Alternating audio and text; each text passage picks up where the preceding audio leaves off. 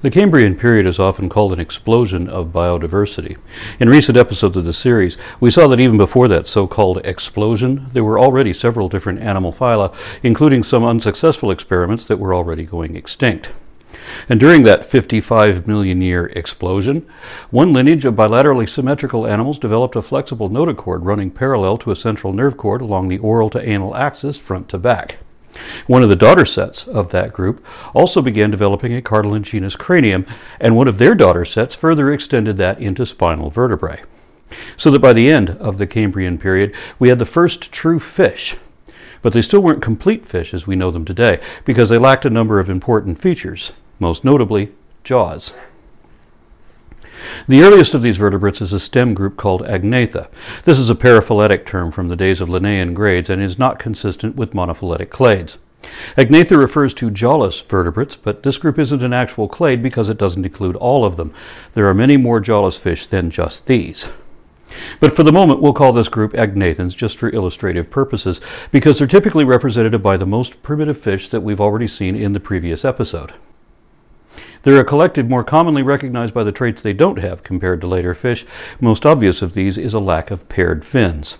Some have only a single median dorsal fin that extends to and wraps around the pointed tail to provide propulsion like a caudal fin, but that's all the fins they had, so they couldn't be fast or agile swimmers.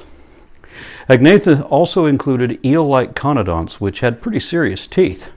And these fossil fish likely had their teeth rooted in a tough membrane like the hard beak in a squid or the vicious hooks in their tentacles. Each of the species mentioned so far in this series evolved in the Cambrian or prior to that, but the clades I'm about to mention evidently emerged in the Ordovician period or later, because not all of these lineages appeared at the same time. Cambrian conodonts are structurally similar to the sister clade Maxini, more commonly known as the modern hagfish. Hagfish have opposing rows of teeth growing out of bony plates on the sides of their mouth rather than jaws above and below. But if these two sidebars could be hinged to a cranium or fused together in the front, they would begin the construct of a jaw. Hagfish were once classified alongside lampreys because they have no vertebral column. But it turns out that hagfish embryos do develop a rudimentary vertebrae up to a point and then they're reabsorbed. This is another example of how embryological development parallels evolutionary development in a field of study called evo-devo. To confirm this, genetic evidence also indicates that these vertebrae were secondarily lost, just like they are in embryo. So hagfish are the only invertebrate vertebrates, at least as adults. Note that since hagfish are the only surviving members of this clan, then we wouldn't have either embryological evidence or genetic confirmation for any of these other fossil clades.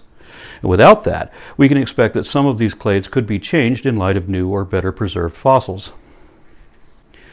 Pterospidomorphs are descendants of these earliest Agnathians, but with paired nostrils as opposed to the one nasohypophyseal opening in some of their sister species. They appeared in the Ordovician period around 470 million years ago. This was a time when there was plenty of oxygen in the water, but not quite enough yet in the air for people to breathe normally. Pterapsids were apparently the first fish to have scales, unlike the smooth skin of lampreys or hagfish. Although these first scales weren't always in regular overlapping patterns, but also random and variable concentrations, like a pox of dermal bones. They even had scales on their tails. And some of these areas of dermal armor apparently fused together into exoskeletal plates, similar to those of the Vertulicolia that we saw in our last episode. There were quite a few lines of fish that were unlike anything we have today. I'll put links below where you can read more about them on paleos.com. That's an excellent website describing paleofauna across a range of geologic periods, with information that is difficult to find anywhere else. I'm happy to say that the Paleos creative team are interested in working with the Phylogeny Explorer project because we have similar goals. Anaspids are the next generation appearing in and restricted to the Silurian period, roughly 440 to 420 million years ago.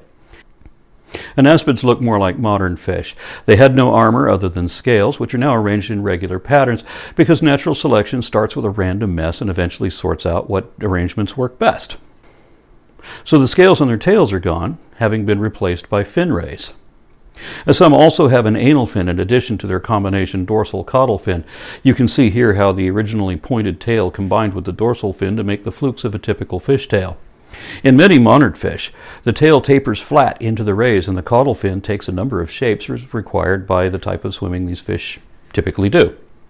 So anaspids have more modern fins, but they still don't have pectoral fins, no paired fins.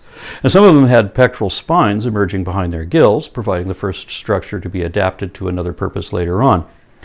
And some also had additional fin rays, paired fin rays, along either side of their belly. Hox mutations can duplicate a feature from one area and grow it somewhere else, and this particular mutation marks a huge advantage, not just for these fish, but for their descendants as well, because any ability to maneuver these fins provides substantial advantage in swimming, so there's a strong selective pressure to improve that ability. Eventually, more advanced versions of this fish had the ventrolateral fin fold reduced to just the pectoral area, where the brachial spine could serve as a leading edge. Now there's a potential appendage to anchor a skeletal fulcrum and stronger muscular attachments, which is what eventually happened. Atelodonts are the next distinct group of these early jawless fish, though they're a peripheral lineage with no modern descendants, so they didn't contribute any important adaptations. Like pteraspids, they emerged in the Ordovician period and lasted until the late Devonian. And they were also armored like pteraspids, but not with bony plates. They were armored by a concentration of toothy scales. Several of their fossils are nothing more than these scales in their original pattern, looking like an artist's rendering in pointillism. Note that a few of these fish had paired pectoral fins, but these evolved independently of anaspids, because these aren't ray fins. They're just muscular wings of a sort, like a manta ray might have, with no skeletal support. Though telodonts are a large and diverse group, there are a few articulated fossils, but those we have show that the pectoral fins were not common, and they had other traits that were not like anything we have alive today. Galliospida and Osteostraci were similar-looking armored fish from the early Silurian through late Devonian periods. One difference being that Galliospids had cartilaginous head shields, while Osteostraci helmets were ossified into actual bone. Osteostraci also commonly had structurally supported paired pectoral fins, which offer a huge advantage in swimming. It's hard to imagine how earlier fish got by without them, wiggling as clumsily as tadpoles for 80 million years. But the subject of this video is this last group known as Gnathostomata, which means vertebrates with jaws. How did that finally happen? Well, remember in the last episode when I said that even the Cambrian fish Metaspergina already had gill bars and that this would be significant later? As you can see, the development of the jaw is in concert with the post-vertebrate expansion of the skull. And these gill bars ended up framing the mouth, and their pre-existing two-part structure was naturally malleable. The muscles already attached to these gill bars could eventually close or open the mouth with those bars. Now, until that time, fish could only close their mouths with no more force than you could close your lips. So they just suck. I mean, literally, because that's the only way they could eat. But once those muscles had a hinged lever to work with, they could do something no other fish could. They could bite. And that gave them the edge over everything else that ever lived, which we'll talk about in the next video. So, even if you still don't want to accept evolution, are you ready to clench your jaw and at least accept your taxonomic classification as a gnathostome?